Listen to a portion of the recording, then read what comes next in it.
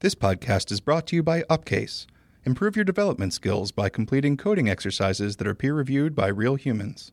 Learn more at upcase.com. Do we need to introduce you? I got it. I can figure this out. I'm professional. This doesn't feel like I'm recording. It's so weird because I don't have headphones on. There's nothing. TV. This isn't on. It's just like talking to you. This is bizarre. I don't like this. This is weird.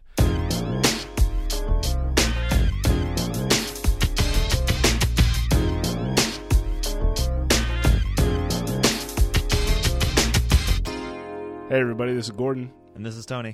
And this is Build Phase. So Mark is out today, but I'm joined by my colleague here in Boston, Tony. What's up, Tony? How's it going, guys? So let's talk about Poppins. Let's just talk about it. Okay, cool. Have you explained it before? I don't think I have. I don't know. Might as well re-explain. Do you want to go through it? Sure.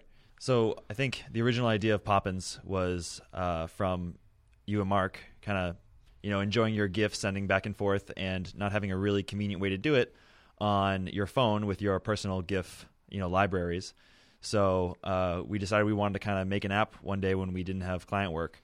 And, we talked over some ideas, but this idea seemed to be the most fun.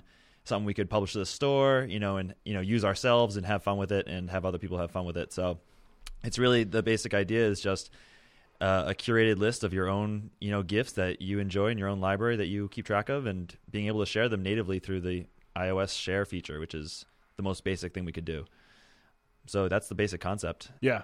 Yeah, we've been working on it kind of on and off for a little while now, and I think, we're getting close to ship. So that's what we're working a lot this week and last week. Yeah.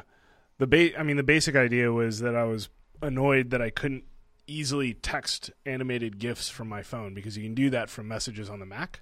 It's like I can drag an animated GIF into messages on the Mac and it will animate it and it'll send it to somebody. But if you try doing that same thing through Photos, it doesn't animate. It just shows the first frame. Right. So this entire thing is just me getting Thoughtbot to pay me or to pay somebody to make this app so that I can text animated GIFs to people. If you can, I don't know if you guys can hear the construction going on outside this. I have no idea how soundproof this supposedly soundproof door is, but I apologize in advance if you can't hear this, because it's super loud in here. We're on our 6th floor, which I've talked about before, but we've got this new studio space and we've got this new floor in the Boston office, and they're like almost done building it. This thing was supposed to be done in October, and it's March. It's almost April. And it's literally next week is April. Yeah. So this is supposed to be done in October, and it's almost April, and they're like, any week now we're going to be done. Like, so this shouldn't happen again, but I'm sorry if you guys can hear this. Anyway. Yeah, so that was the kind of idea. Is like I wanted to be able to send animated GIFs to people easier than having to wait till I was on my Mac and then like pull stuff in. I think the original inspiration is kind of funny because it was thought up because, well, at least the name came up because you wanted to send this particular meme of Mary Poppins floating away, being like, "No, F this, I'm out, totally out," to Mark. And you couldn't, and that's where the inspiration for this came up. But it's not even a GIF. Right. And so we made a GIF app based off of a concept that didn't really have anything to do with GIFs. I think Mark probably named it. That makes sense. He's good at that kind of stuff. Yeah, he names like all of my stuff, basically. But I think he actually was the one that named it Poppins, and then just kind of, or maybe it may have been me. I may have just been looking for some name, and I just threw Poppins in a repo. I don't remember. Yeah, so we've been doing this in Swift. You've been doing most of the work on it. I worked on it a bit at the beginning and then kind of lost interest, honestly. But you picked up the torch recently and been running with it. So it's all in Swift, right? It's super functional, I think.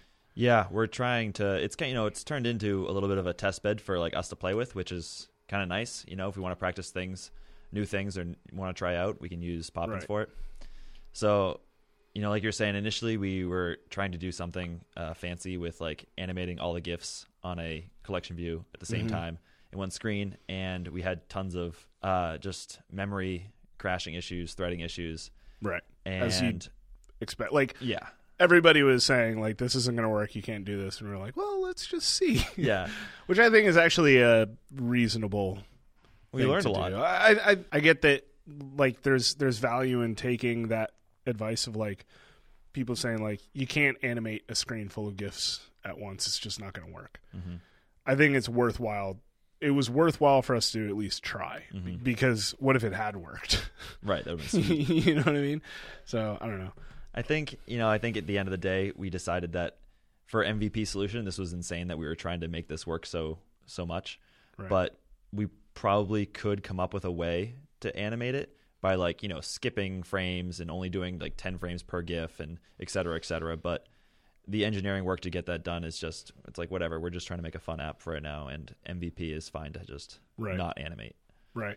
So that's why we've recently picked it up, because we decided kind of that, and we're like much easier now that it's basically just a collection view of images, which is kind of a straightforward thing to do in iOS, and all the logic is now behind like the syncing engine to get all the images from Dropbox, because Dropbox is like the back end to house your collection.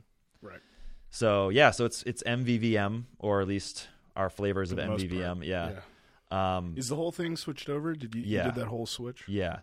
It could probably use a little cleanup in some places. I mean, it's like two view controllers. It's not using Reactive Cocoa, right? No, So it's not. I want to, and I actually tried to the other day until I realized that the current Reactive Cocoa 3 is 1.2 beta 3 Swift, or beta 4 Swift, I guess now, and not and we haven't 1.1. updated that.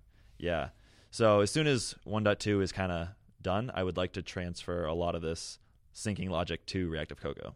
Why is it still in 1.1 Swift, given that it hasn't launched yet, and it looks like Xcode 6.3 is about to drop soon? I think right now, because we can't launch test flight betas Right. if it's on Xcode 6.3. Right. And so I want people testing it. I want to use it myself. Yeah.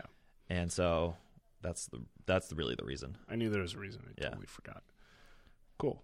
So that'll be nice when we can do that, because I mean Swift 1.2 beta, whatever, Swift 1.2 when it's out, it's just gonna be so much nicer in lots of ways. But yeah, flat map. Yeah, flat map. So have you guys talked about flat map yet? Coming out? I don't think so. Yeah, that's gonna be amazing. I actually don't think we did. How have you not talked? I don't know. I don't know. If we did, I don't remember talking about it. But yeah, they added flat map 1.2 beta 3. Yep. Added flat map to the standard library, which is like huge. And I think you and I, like, I was at lunch or something. Yeah. Or doing something. I think I was in a meeting or something, and you just texted me, beta 3 has flat map. And I like immediately came upstairs. I was like, dude, are you freaking serious right now? Because like that, I think flat map says a lot about the direction that Swift is going in, personally. If they added apply, that'd be bonkers, because that's such a weird concept. Apply is. Yeah. Flat map totally is like a easier concept to me to understand than apply, which is weird. Should we explain kind of what it is and how it works? Flat map? I think I've talked about it. We probably have, yeah. Flat map is map. So map takes a function and a value, right, in a context. So in the context of like optionals, map takes a function from A to B, and it takes an optional A and it returns an optional B, right? So it unwraps the optional, passes the optional through the function, and then returns the optional value back. Flat map is almost exactly like that, except for it takes in a function from A to optional B and an optional A and returns an optional B. The idea being that if you just use that same function with map, you would get an optional at the end. So flat map is literally map and then flatten. So it removes one level of context or wrapping, or however you want to talk about the fact that we're dealing with monads. Right. In Haskell, anything that can be flat mapped over is a monad. That's the two things you need to be a monad. You need to implement, they call it bind in Haskell, but it's flat map in Swift. And you need to define return, which is the same thing as pure and applicative, which just wraps a value in a minimal context, which we don't need to get into. Anyway. Yeah. I didn't mean to take this on a tangent. No, that's fine. Into FlatMap. That's fine. So yeah, that will be nice when that's like standard. We don't have to worry about betas. Yeah, because I got to delete a bunch of code. Like we got to delete code from Runes, which was nice. Literally just deleted the FlatMap implementations for optional and array because they added both. Just like that was an awesome diff because it was literally just like the past 2 releases for Runes that I've done have literally just been deletions. So 2 releases ago, Mark pulled out the guards that we had added for using FlatMap incorrectly. Because Swift added compiler guards to make sure that you didn't pass. So there was a bug in Swift where if you passed a function of the type A to B to an argument that expected A to optional B, it would coerce that return value into an optional, which caused seg faults at runtime, which was really annoying because it compiled. And so it was really easy to run into seg faults just by using FlatMap incorrectly, using FlatMap where you were meant to use map.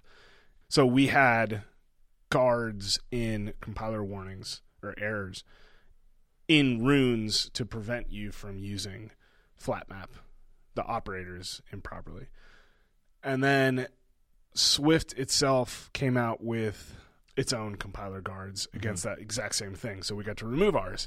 And then in the next beta, they added FlatMap, which meant that we just got to remove ours. So it was just like the only thing in Runes at this point, and it's awesome, is the operator.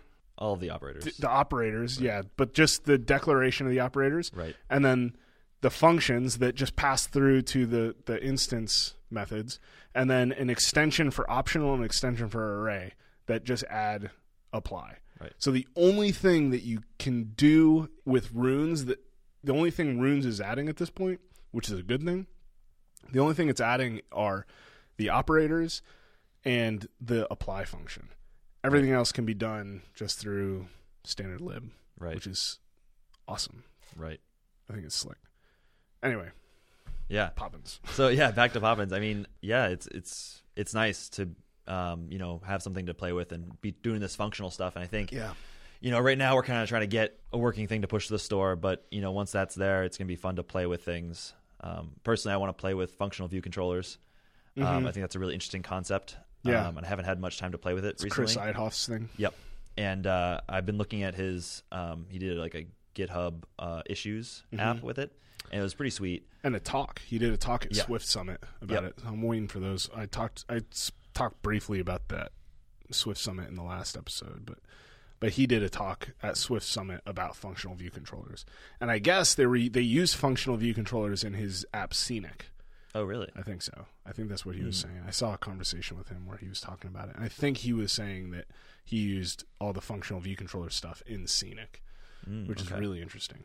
Yeah. So I think, when I get some time, or when the first version of Poppins is finally done and we have time to kind of play around with things, that, like trying to do functional view controllers, and once 1.2 is out, trying to mix in Rack there, I'm really excited about those two things. I really want to get Rack 3, just in my brain.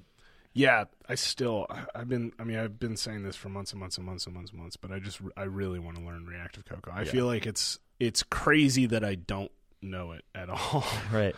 Yeah. So, Poppins is exciting, because just it's it's kind of our thing, our app, something we control, something we can have fun with. Yep. Talk to me about the Dropbox API, wrapping the Dropbox API, because you did a lot of work to wrap, because it's still an Objective-C API, right? Right. Yeah. Oops. Someone got someone to talk to there, Tony? No, don't worry about that. Although I am going to see what it is. Nothing important. So you were saying Dropbox? Yes, Dropbox. So we're using Dropbox as our authentication. And the back end, right? And so right. So the way I don't think we said this. So the way it works is that you authenticate with Dropbox and from within the app. You launch the app. You authenticate with Dropbox. We use the app folder permission scheme so that you have Dropbox /apps/Poppins, and then inside there you can literally just dump GIFs in there. So you name them what you want. We're still one level of organization, right? It needs to be a flat folder. But you just dump your GIFs into this Poppins folder, and then when you launch Poppins, it pulls them down, stores them locally, right? And then displays them in a list. Right. And then you long tap. They're not animated. It just shows the first frame. You long press on one, and it'll show the animation. And then you tap on one, and it'll allow you to... Opens the native share sheet. Yeah, share it through the share extensions. So anything that has a share extension will work. Anything that takes an image. Right. So yeah, so we're using Dropbox for authentication and also for the back end. So you had to deal with that API. Yeah, right. So we initially were using the Dropbox Sync API. We decided to move off of it because I don't think it gave us as much control as we wanted over how and when the files were synced, and afterward where the files were stored. And the share URL, right? There was no way to get the link. Yes, there was. You could get a share link, but that was to a wrapped page, with the content inside, and you couldn't get the media link, which they call it, which is the direct streamable link. But more on that later. I found out that's not what we want anyway. Okay. So, anyways, I think one of the main things is we were downloading these files, and they were kind of storing themselves in probably some type of core data thing that they had set up in the back end, and also storing the files in the documents folder, and they kept track of all that. And then you would call their API to get the file back again, and it was kind of basically you just call the file, and it was kind of magic. And if the file wasn't cached on disk, it would fetch it and cache on disk and then return it. So it was a little bit too much magic on whether the file was there or not for me. And the way we were doing this, we kind of needed the size or the aspect ratio of the GIF before we'd lay out the collection view, because we wanted to know how big to make each cell, and we also wanted to scale the image down, so we were actually caching a much smaller image than the full GIF, to save memory. So that's another implementation detail that we should talk about, though, is because we wrote our own. We have a custom collection view layout that one of our coworkers, Rita, he was on the show once, I think. Yeah, he was on the show, and so Rita in Stockholm wrote this collection view layout. We're using that in Poppins, and what it's called Cascade. We haven't open sourced it yet. I'm probably going to push that button before too long. But Cascade is like a waterfall layout. It's like Pinterest style layout. So you tell it how many columns you want, and then it figures out the width of each column, and it will fill in cells by filling the shortest column. So that's just the way it works. Like as it needs to place a cell, it finds the shortest column and puts it there. But what that means is that we need the size of every single image at basically viewed at load. Like we need to have that stuff immediately, like up front, because in order to populate this table view or this collection view, it needs to know where to put everything at once, which is kind of frustrating, honestly. We should take a look at that and figure out if there's a way to fix that, because it is an annoying restriction. But we couldn't get the size. But with the Dropbox Sync API, we couldn't get the size of the images without downloading them first. Right. Whereas we can get that information with. Well, so we've switched to the core API. Right. That's basically what we're getting to. And the core API just lets us download the file and specify where in the documents folder it's saved. And so we can save that in our own core data model. And then once it's downloaded, we can also open it up from that location and kind of read it, and ask the size after loading it into a UI image kind of thing. And then save that aspect ratio along with it in the core data. And so then we have all the aspect ratios, and it's just a core data fetch to kind of get enough information to lay out the collection view. And so that's much better. And we have more control over the syncing. We are writing our own syncing engine, but it's honestly not that hard. You just get a list of the files, you kind of diff it with what's in core data, figure the ones that need to be inserted, ones that need to be deleted, ones that need to be updated, whatever. We're doing a fairly trivial or fairly dumb sync. Right. Right. We treat the Dropbox folder as the truth. Right. And we just mimic it no matter what. Right, which is fine, because that's all we really need. Yeah, totally. Yeah. So we had to switch to that, and so we're using the core API, and it is delegate based.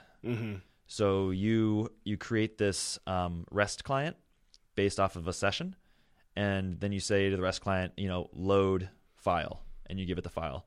And then it calls back from a REST client delegate, that file was loaded, and it gives you kind of like it's DB file info or something. And then from that, it gives you the path and all that stuff. So then you can kind of go get it if you want afterward. Mm-hmm. So it has kind of a delegate pattern, which is fine and all, more Objective-C like, but it would be really nice if we had a callback style pattern. Right. So we kind of wrapped that up to kind of get that callback thing. And I kind of made a really silly version of Reactive Cocoa in order to do this. Your stream thing? I literally just made a class called Signal. Signal, right. Yeah. And Signal, basically, it's so bad. A Signal basically just, every time you say load file, it passes you back a signal. Mm-hmm. And so we wrapped the Dropbox API in this separate or a new kind of class. And so you call this class's load file, and it calls Dropbox's REST client load file, and then it passes you back a signal. And this wrapper has a variable signal, global, or its own internal variable, so that reference stays there. And so then later, when the delegate calls back and it says a file was loaded, we just go get the signal again, because it's an instance variable, and we just say, finished or callback. Mm-hmm. And then the callback is waiting for that, and it just will execute the rest of the stuff. So we had to kind of wrap it up, and that's one of the big places I would love to just use Rack, not my little Signal class. Thing, yeah. But I mean, it works, so it's good enough for now. Cool. And then you changed everything from error pointers to results, right?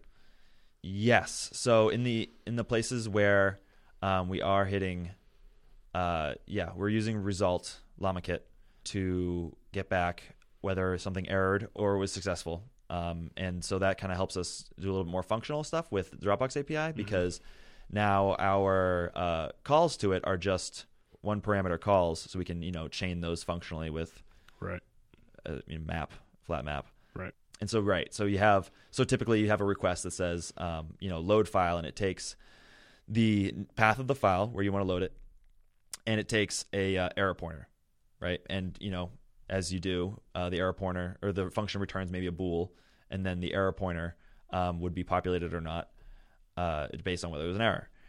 And so what we did is we wrapped that up. So instead of having to check that error, we just get back a result, and then we can just run a case statement on the result, or just chain that with other things that will take or return a result. And that made it a little easier to work with. Yeah. We have a blog post, or you wrote a blog post on that, so we'll link to that in the show notes.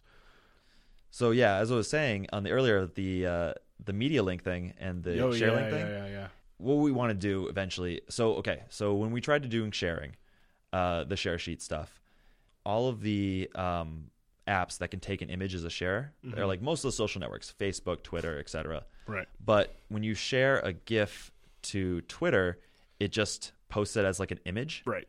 A static image. Right. Because they have their own GIF processing stuff that turns GIFs into videos. And, and they don't publicly support that through the share sheet. Right. So what we need is actually the public link to the GIF, and then Twitter will kind of handle that on their own. Right. I mean, that's beneficial anyway, right? Giving people an option to send the image itself or a link to the image means that users' bandwidth can be less if they choose to just share links, and it also means that they can share to Twitter. Right. So to do that, we need the public share link, and we were doing. You can get the share link, they call it, and that's the one that's wrapped. And what we needed was the media link, and you couldn't get that from the Sync API. So the core API gives you the media link, but I was reading the docs the other day, and it's only good for 4 hours, and then it expires. So that's not good. No. Because then your tweet doesn't, I don't even know what would happen, honestly. They probably process it and save it on their end if they're processing GIFs into videos, Twitter. No, but you don't hand them a link. If we handed Twitter a link, it would just have the link in the tweet. And so then 5 hours later, someone would come by and click on your link. And it would just be dead. It would just be nothing. Yeah. So that sucks. So it kind of sucks, right? So I was kind of reading around to see what people were doing for this. And I guess the share URL if you just put question mark, like get parameters, right? If you just you're all parameters, you put question mark, raw equals 1. You just It get bypasses thing? the wrapper and you just get the thing. Oh, sweet. Yeah. So it's like, okay. That's a stupid. Yeah. Yeah. So now we're just going to pen that to every. Yeah. Cool. Yeah. Great. So I guess there could be worse things, but at least we have that now. Yeah. That's stupid, though. Dealing with the Dropbox API was generally frustrating. Yeah, it's old. It's not even the fact that it's old that frustrates me. It's the fact that like they have multiple different frameworks and none of them, they don't depend on each other. So it's not like the Sync API builds on top of the core API. Right. The Sync API, or the SDK rather, I keep saying API, but the Sync SDK isn't additional features that also require the core SDK. It's two completely different frameworks that do two completely different things and handle the same concepts in two completely different ways. Right. But are named the same, right? So like we said, well, maybe we can just pull in the core. This sucks, but maybe we can just pull in the core SDK and then get the media links from that. But the second we did that, we got duplicate symbols because the core SDK and the Sync SDK use the same symbol names internally. So it's like a bunch of duplication between the two SDKs. Right. It would be so much easier if jumping back to, kind of dependency management stuff. If you think of it as like a Carthage project, like that the Sync SDK depends on the core SDK. You know what I mean? Right. And so when you build Dropbox Sync, it also .framework. It also builds Dropbox Core .framework, and then you link both of those. And now I don't have to freaking pick and choose. You know what I mean? I can, if I need the Sync stuff, I use the Sync APIs, and if I need to drop down the core stuff, I just have that. Right. It's ridiculous to me that they don't do that. Yeah, I'm not sure what the idea was there, but it is too bad. Because like the Sync SDK is just a very limited subset of the core SDK plus the powerful Sync engine. So right. It's like, it sucks because if you want to use a lot of the features from the core, you can't if you want also to use the Sync engine. Right. So you have to, they make you choose between these two kind of substandard APIs. Right. Like if you had the Sync SDK and also had access to all the stuff that the core SDK offered, that'd be awesome. Right. I mean, it's kind of a crappy SDK in general, I think. But just hasn't. I mean, especially working with it in Swift, right? Right. Because hasn't been not made for updated. Swift, It's yeah. not made for Swift. It's Objective C. Blah blah blah. Like didn't we have to go through a header and figure out if stuff could be ever, because everything's implicitly unwrapped optional. So we had to go through and figure out what was actually optional and what actually wasn't. Wasn't there something like that, like on a file DB file info or something like that? Oh, perhaps. I feel like I remember doing that with you, but I'm not sure. Anyway, Yeah. but it seems like it'd be so much more logical to build kind of like nesting doll frameworks. You know what I mean? Like you have the core, and then you put the Sync SDK around that, and then if you want a bigger SDK, put that around that. Right. But give me access to all of them. Don't just wall stuff off for me. Right. It's weird. I mean, I don't know why that happened with their SDK in particular, but it seems like nowadays, like especially with all this new Swift development and Swift frameworks people are making, that is what people are doing, which is really nice.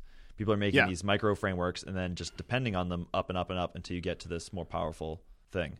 I wonder if some of that comes from this ability of or not ability, but the better type system. Because most of the micro frameworks that we're seeing, the stuff that Rob Ricks has done, right? Box and Either, he has a result out actually that he hasn't worked on it in a few months, but that he was playing around with. LlamaKit's result. Mm-hmm. There's a deferred library from Big Nerd Ranch. There's what's another? Would you count Prelude? No, I mean that's kind of a functionality thing. Yeah. But you know what I mean? Like all those that I just named, to a certain extent, Reactive Cocoa is just about types as well. Yep. What you're doing, like especially with like Box and Either and Result and LlamaKit, like you're packaging up a specific and deferred. You're not creating like a framework, not like in the Objective-C sense. You're not creating like Alamo Fire. you're not or AF networking rather, you're not creating like quick or nimble even, you know what I mean? Where you're like, where it's like something that changes the way you do things.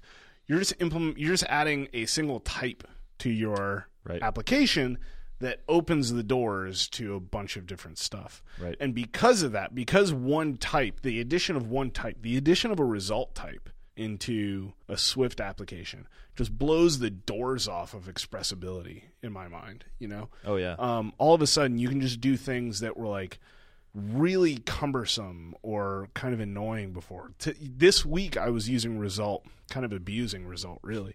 But this week, I was I've been playing around with using result as a way to do a infinite scrolling data source kind of a thing in the client app that we're on, where basically I want this data source to be able to handle fetching new objects and keeping track of how many pages it has left and keeping track of what page it's on and what's the next set of data that it needs to get and stuff like that.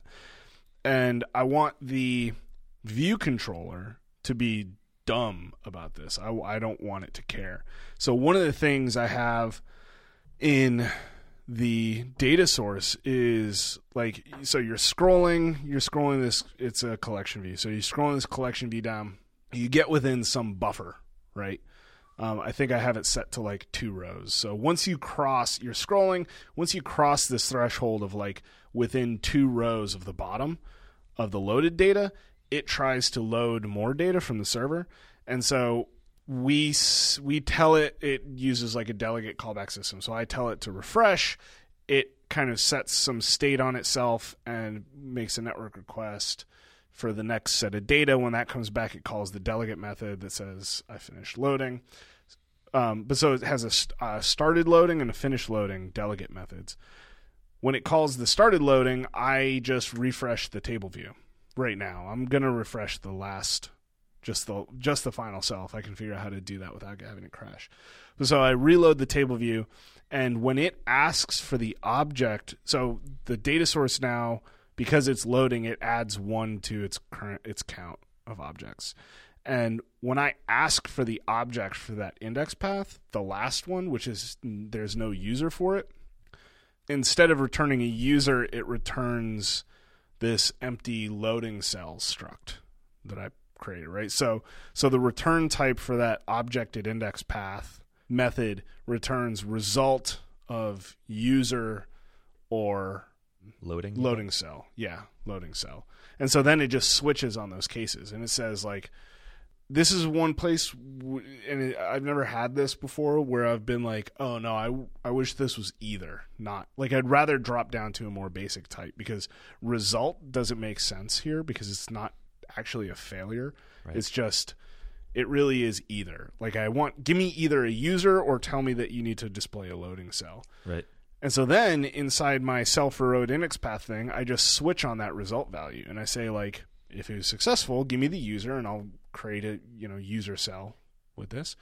Or if it was a failure, I'll just create a loading cell, like not the empty struct that I was talking about, but the actual thing, the actual loading cell, collection view cell thing that I can't remember what it's actually called, but I create one of those and then I return that.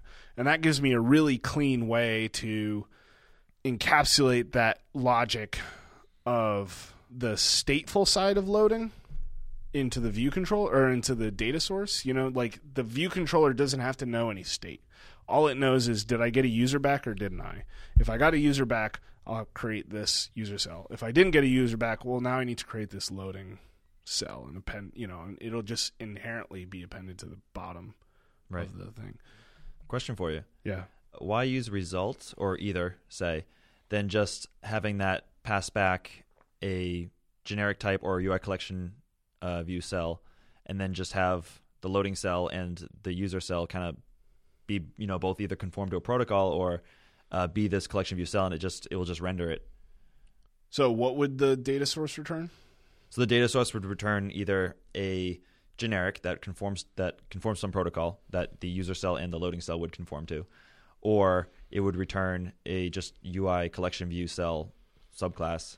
So I wanted to keep cells entirely out of the data source, because the second cells need to know, like the second the data source needs to know about cells, you've split. It's one of my big problems with the kind of the whole way table views and collection views work in Cocoa, is that like, so yeah, I've done the good thing, right? And I've extracted the data source logic, even if it's not extracting the data source delegate itself or the data source itself, like extracting the logic for the data source. I've extracted that out to an external object. And so that would make the most sense, right? Instead of returning a object for a cell at index path, return a cell for row at index path, right? That's the actual data source method. Right.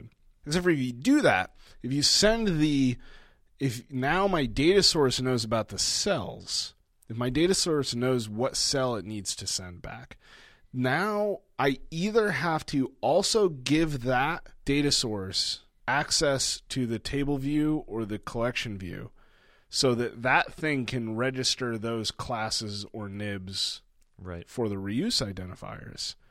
I either have to do that, because it's also going to need that to do the dequeuing stuff. Right. So you have to make that decision of like, if I start putting cells in my data source, now my data source needs to know about the table view, and eventually you're just pushing peas around on your Right. plate. You know what I mean? Because your data source is basically just the view controller at that point, Right. instead of just handling model objects. Right. Which is what I wanted. So keeping the cells in the view controller and keeping the actual data source methods in the view controller, which is something I keep going back and forth on, but I've kind of settled on this, which is extract the logic for the data source, but don't extract the data source itself. So that the data source methods in the view controller, they ask a much simpler object for models, and Right. then they populate cells with those models. Right. Or view models, you know what I mean? Like this fits in very nicely with MVVM. With MVVM, you'd have some kind of model view or some controller thing that isn't the data source of the delegate itself, but is handing you data to Right. respond to those calls with. Did that answer your question? Kind of. So what you have is a result that has a user or a loading state, Yes. and then We whatever can think of it gets as either. It's probably easier Okay. to think of it as either. So you have- the return type is basically either user or loading cell. right. So okay, user or loading cell, and then the thing that gets that return is configuring a cell with that value. So the view controller asks the data source for the object, Right. and it gets this either value back, Right. and then it switches on that, and just inside this case left or case, if it's a Right. user, if I got a user back, DQ a user cell. If I didn't get a user back, DQ a loading cell. Right. Okay. Yeah. So what I was thinking, I think that kind of just finished my question, but what I was thinking is if user and loading cell had a common protocol, Right. so then you could that object for index path could return just the generic protocol, say T, and then the view controller could say T conforms to some collection cell viewable protocol or whatever, and on that protocol there's like a configure cell, and then the view controller could just call configure cell because it knows that T has that, and just pass it a dequeued cell. So you could create, you know what I'm saying? You're basically saying that. So say- in this project, there's this concept of presenters. Is that what you're talking about? So there's this concept of like cell presenters, I think, that they have hold on, because I think you could do it this way. Oh yeah, Maybe probably not. So I'm thinking like, okay, so let me lay out the whole scenario just so Yeah. so we'll have a protocol called collection viewable, Okay. collection view viewable or something, and that protocol implements a configure with cell, right, and that takes a UI collection view cell and configures with the model data that has in it. So a user conforming to this would have a configure with cell, takes a collection view cell and returns a collection view cell, and it would just configure that cell with its data. Okay. Does that make sense? So then we have that. And then also in this protocol, say we have a cell identifier, which is just a string to which cell to DQ. So then this object for index path would return that generic protocol, T, that conforms to that collection cell. And so it would viewable. dequeue the And then- reuse identifier. Right. And then the view controller wouldn't have to switch on result. It could just know that T has something called, or a function called configure with cell, and it also has the cell identifier. So you can just dequeue with the cell identifier, and then you can pass it into configure with cell, and then return the collection. It's actually not bad. I don't think you'd put it on the model object. Right. I don't think it would be on user, for example. I think like in this specific case, right, like what we're configuring is like this avatar cell. So I don't want to put that on user because there are places where we configure a user. Right. But it might make sense to have like, again, so this concept of cell presenters, which is kind of interesting, I think. It's almost like a flip of MVVM. It's like an inverted MVVM where we have a model object that you hand views to. So instead of handing a view model to the view and having the view model or the view configure itself based on data from the view model, you hand a view to this presenter object, and the presenter sets values on the view. Right. So that's already an established concept inside this client application. So maybe you could do that where you say, yeah, you'd have to have some kind of protocol, and the protocol that's not a complicated protocol. It would literally be reuse identifier. Right. It could even be just a cell presenter.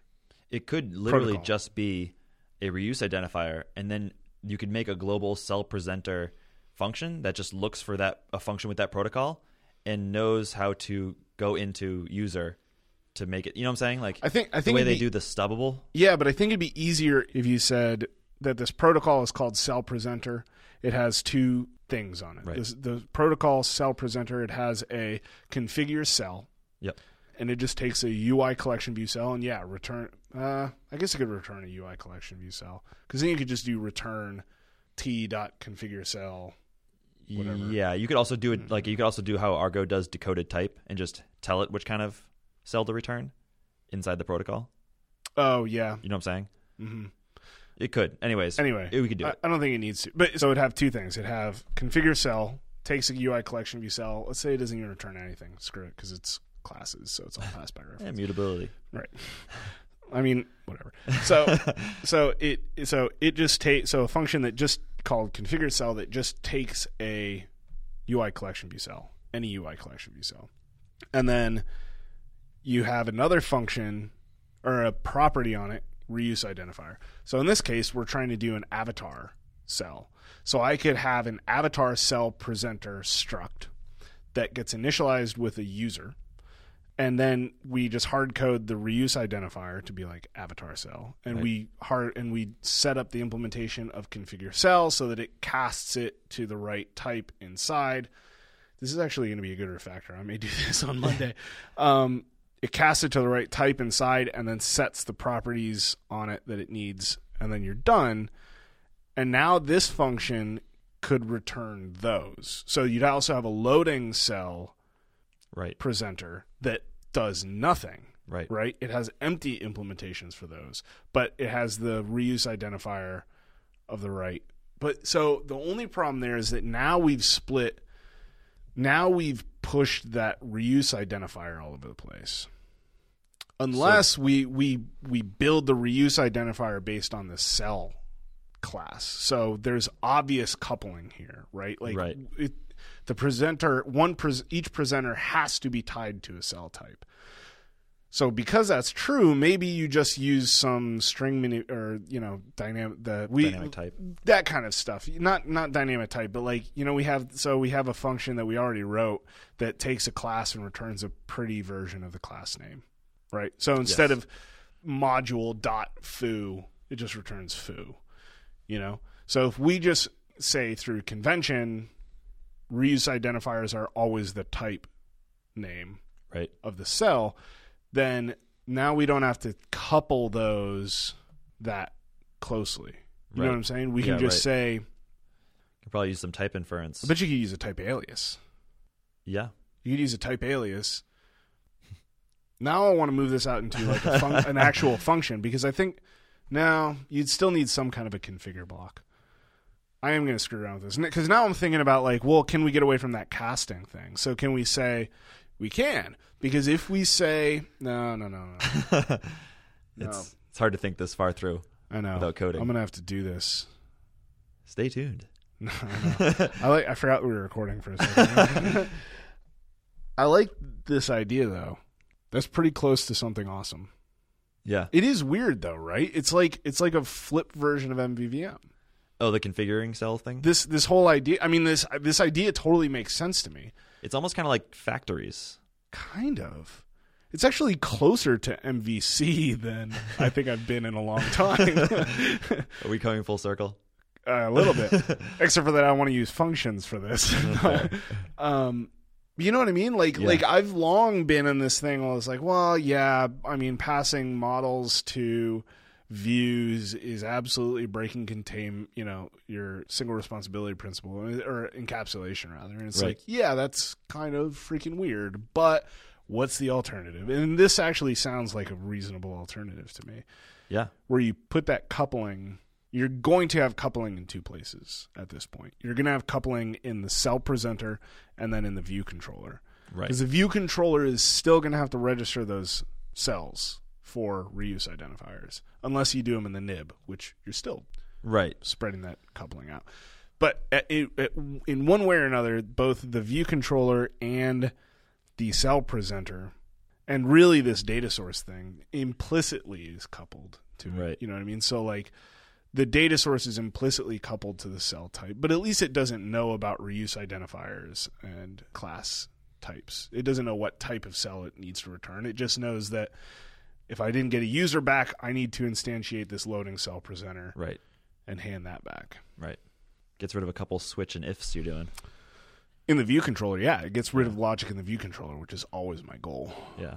I still, it doesn't really change the data source that much. No. Because it's just, instead of returning result, success or failure, I just return, right. You're using this safe value function. Can it be T? I think so. It can't be that it returns a type T. It'd have to be that it returns a... I think you can return a type T that conforms to that protocol, whatever it is. But both of those aren't going to be T. Both of those will be conforming to that protocol. So you'd return the protocol type. I think it'd have to return the protocol type. I don't think it would return a type T. Because it's not the same. Because it's not the same type. It doesn't know. The reason it works in Argo is because we're doing that reverse type inference, the right. return type inference. So we're going bottom up in Argo, where we're calling stuff on T. This doesn't matter. I don't think this changes anything. It's just the signature of the functions changes. Right. That's lame. They have to return the protocol though. It's not a big deal. There's a weird thing about I just read that article this morning. No, that's okay. It's okay that it. I mean, yeah, there's a weird memory thing. You're talking about the thing. Yeah. The difference between. There's a difference between a function that takes a protocol type and a function that takes a generic type that conforms to a protocol. Right. And the return, right? Because now you have Same when you thing. return, you get the if you return T, you get the type. But when you return the protocol, you have to cast it as the type because you get the You get. But the we protocol. we never have to cast it. Oh, because we pass it on to something else that takes. Well, in this case, we don't care. Yeah, right. We don't care what it is. We just know that we got a thing back. This is the actual use of protocols. Right? we got a thing back. We don't know what the hell it is. All we know is that it has a reuse identifier on it. Cool, right. I'll use that. We know it has this configure cell thing. Okay, cool, I'll use that. And now it'll do what it needs to do. But it does. We don't need return types from that. Right. It doesn't matter. All we care about is that it's the cell presenter. Right. That's going to work out nicely. Yeah, I'm excited to see that. I actually think that this is going to be able to be a sweeping change. Nice. Which is always good. Yeah. Churn. Yeah. And you get to use sweet protocols and stuff. I think that's good, man. Because right now you're using that result and you want it to be an either, but we don't have either as and part of our it introduces dependencies. this, right. And it introduces this case statement in VC. In the view controller, yeah, which is fine. Like I don't hate that. I think there's somewhere else where this matters, but I don't remember where, actually. Let me look real quick. So I just got this new watch today, and it just buzzed me telling me to move because I've been sitting still for too long. What's the watch? It's the Phoenix 3 Garmin, like GPS watch. Oh, yeah? And apparently if you sit around too much, because it's got like the walking Fitbit kind of feature on it, if you sit around too much, it buzzes you to move, and it just told me to move. And yeah, it's the first time. So... did select. This is where this is going to fall down. Oh, shit. Unless I just don't reuse this. So right now I'm using this object for index path in two different places. because I'm using it for when I configure the cell, and I'm also using it for when I did select, right? So you select one of these avatars and we need to do something with that, So in this case, I'm trying to get the object for index path. But this actually might be nicer this way because I can change object for index path to return optional instead of returning a result. So right now I'm doing like object for index path value map because I got to go through result to optional and then map that. This way I could just get a object. So I could change this back to being user for index path and it returns an optional user. I can rename the other function that returns these cell presenters to cell presenter for index path. Right. That's not bad. So that'll be fine. That's the only two places I was using it. I knew I was using it somewhere else. But anyway, you want to wrap it up? Yeah, let's do it. Show notes for this episode are going to be found at buildphase.fm/79. We'd love to hear from you. You can reach out on Twitter at buildphase or via email, buildphase@thoughtbot.com. And as always, ratings and reviews on iTunes are appreciated. Thanks for talking to me, Tony. Yeah, great being here. See you later. Bye.